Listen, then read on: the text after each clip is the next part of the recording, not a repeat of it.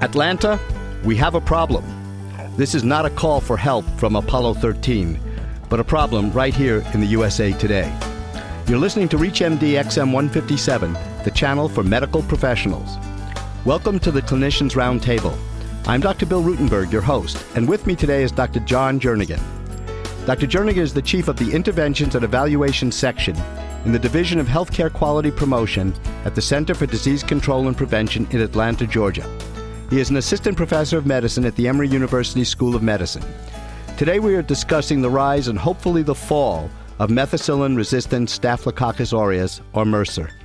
Hi, Dr. Jernigan. It's great of you to join us at the Clinicians Roundtable. I'm glad to be with you.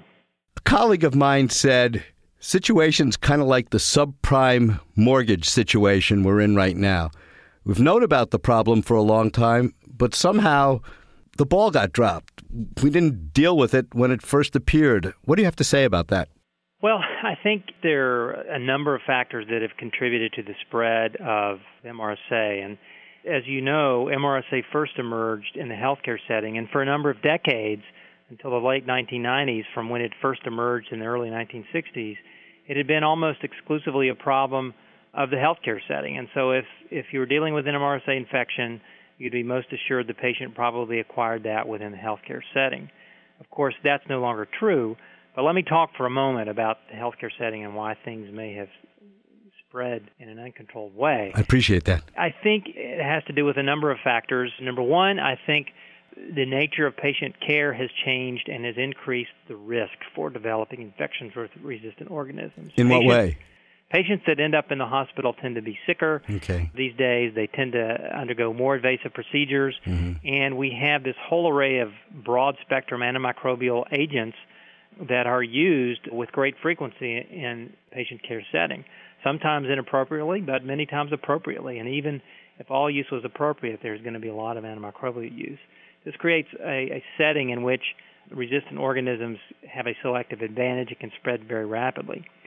This is combined with the fact that we as healthcare workers really haven't been that good at following simple infection control practices. Take hand hygiene, for example. The most basic form of infection control that we've known for over 100 years is quite effective at preventing transmission of pathogens in healthcare. And yet, study after study after study suggests that healthcare workers only wash their hands 30 or 40% of the time that they should be washing their hands or cleaning their hands. That's really pretty scary. It is scary, and I think that perhaps we haven't done a good enough job at educating healthcare workers on what role they actually do play. Sometimes it's hard to relate the act of transmitting a pathogen to some bad outcome because it's invisible.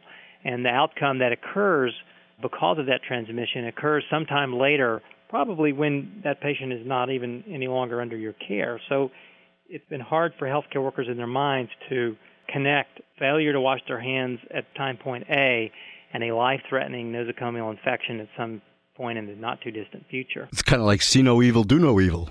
Well, I think that's been part of the problem. See? Yeah. Albert Einstein said, "The significant problems we face cannot be solved at the same level of thinking we were at when we created them." Give me your thoughts on any new and novel approaches to the problem of multi-drug-resistant organisms and spread of infections. Well, one thing I would like to comment on is that I think there has been recently a kind of a sea change in the way infection control departments are thinking about their goals.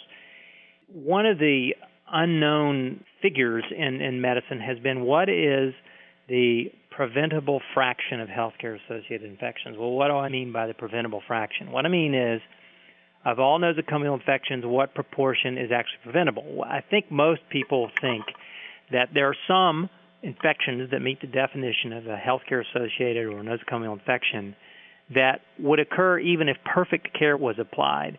It's just a fact of the patient's underlying immunocompromising conditions, the limitations of medical science in terms of what we do in terms of invasive procedures. Some people think that some proportion of nosocomial infections are going to occur even if we apply care perfectly. You got a rough ballpark percentage that you could give us? Well, that's been the whole problem. Some of the earliest studies that tried to answer the question date back to the 70s in studies that were actually performed by the CDC. And there was one large study that actually tried to estimate this, and the results were kind of underwhelming if you think about it. The results said that even if you have the most highly effective infection control program, you are able to prevent about 30% of all healthcare-associated infections. Now, some people might think, well, that's great. Others may look at that and say, well, the glass is half empty. If, what you're saying is that most of these infections probably aren't preventable. And if that sort of fact and figure is lurking in the background of the minds of the people who are running infection control departments, maybe they're thinking, look, I don't know what goals I should shoot for if most of these are not preventable anyway. Well, a very interesting thing has happened in recent years, and there are a number of leading healthcare facilities across the United States who begin to challenge that and actually set zero as a theoretical goal. In other words, set as their goal for their infection control program that they can actually eliminate all healthcare-associated infections. Basically zero tolerance. Even if they didn't think that they could get there in real life, it's an appealing theoretical goal, and you never know how close you're going to get to that till you try. And it turns out that many people who have set that as a goal have been able to get pretty darn close, at least with some types of infections. For example, catheter-associated bloodstream infections. And that has been demonstrated repeatedly in facility after facility in the United States. So I think people are beginning to rethink this idea of preventability and are beginning to think that, well, maybe the preventable fraction of infections is much larger than we actually thought. So there is a silver lining. I think so. I'd like to welcome all those who are just joining us. You're listening to the Clinicians Roundtable on ReachMD XM 157, the channel for medical professionals. I'm Dr. Bill Rutenberg, and I'm speaking today with Dr. John Jernigan of the CDC in Atlanta, Georgia. We're discussing how we got into, and hopefully will get out of, the sticky wicket of methicillin-resistant Staph aureus. Can I have some fun for a minute? Dr. Robin Cook had a recent bestseller that's entitled Critical, and I don't know if you had a chance to read the book, but the premise is that a government agency was introducing MRSA into operating rooms of several for-profit hospitals in an attempt to spoil the hospital's IPO. One of your areas, I read, is a specialty in bioterrorism-related anthrax. I mean, is this scenario beyond our wildest dreams? Well, I can assure you that we're doing our best to try to help hospitals keep MRSA out of their facility and not into it. I can assure you that, which is a trick, especially now with the onset of community-associated MRSA and as prevalent it has become. Going back to my good friend Jim Cramer, who said, at last we're seeing signs that there's a game plan for dealing with the mess. I mean, again, he was talking about the banking crisis, but it just sort of repeatedly amazes me that one of the beauties of America is that when there's a profit to be made, all of a sudden solutions are found. I read a report on Bloomberg News Services that J&J and Pfizer have antibiotics that may create a $2.5 billion market in treatment of MRSA and other drug-resistant bacteria.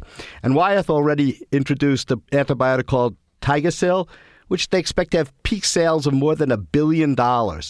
First of all, why does it take the drug companies to solve our problems?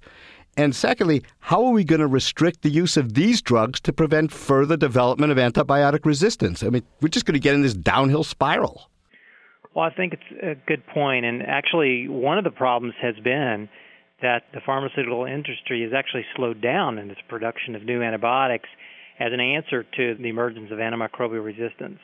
And I think we should never rely on the next new antibiotic to solve this problem. I think we need to focus more on when antimicrobial resistance does emerge, we need to contain it and prevent it from spreading.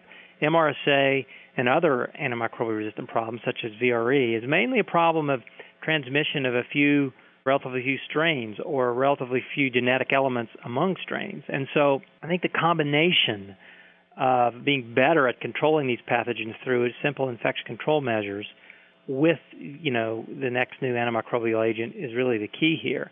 And you also touch on a very important point that using our antimicrobials judiciously is absolutely key. When a new antimicrobial agent becomes available, if we use it with abandon in settings where it's not really indicated, we know that antimicrobial resistance will follow its use as surely as night follows the day. So the more judicious we can use those antibiotics, the more likely we'll prolong the useful half-life of those antibiotics. So I think it's a combination of the infection control practices, using our antimicrobials wisely, and partnering with industry to know where the needs are. So you would actually favor slowing down the development of antibiotics so that there's not such a proliferation? No, I didn't say that. I think we need more antibiotics in the pipeline as part of the answer to this. Well, I think what I said was we actually have seen a slowing down of antibiotic production by the pharmaceutical industry. I don't have the figures right in front of me, but I think most of the data suggests that there's a lot of big pharma who's moved out of the antimicrobial business. And so the number of new drugs coming down the pipeline has slowed in recent years, not increased. So it's really a business decision by the part of the pharmaceutical companies. Well, I think so, and who knows if part of that decision is the fact that with injudicious use, the useful half-life of these agents may be reduced because of the emergence of antimicrobial resistance. To make progress, it seems that we've got to have behavior change, which sort of fascinates me because it's such a difficult thing to achieve. The Center for Medicare Services now says they will no longer pay for hospital-acquired infections. You previously mentioned that, zero tolerance might be the way to go. Do you think this is going to have a motivational effect? Do you think we're going to see real change, that the administration is going to commit themselves, that all of a sudden they're not going to get paid?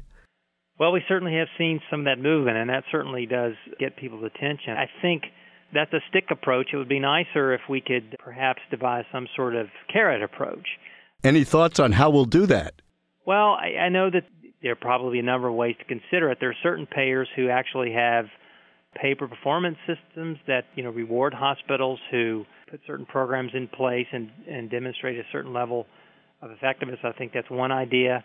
I think that there are other groups of facilities and places that are sharing information across facilities so that successful practices can be identified and shared so that effective programs can be spread more widely than they are now. Not sure what the best solutions are, but it is clear that I think that we, capital W, as a healthcare system, can do better at preventing healthcare-associated infections and other adverse events. I'd like to thank Dr. John Jernigan, who has been our guest and who has kindly tolerated some of my thoughts on the subject of MRSA. I'm Dr. Bill Rutenberg. You've been listening to the Clinicians Roundtable on ReachMD XM 157, the channel for medical professionals. We welcome your comments and questions. Please visit us at reachmd.com and take advantage of our new on-demand and podcast features, which allows you access to our entire program library. Thanks for listening. I wish you good day and good health.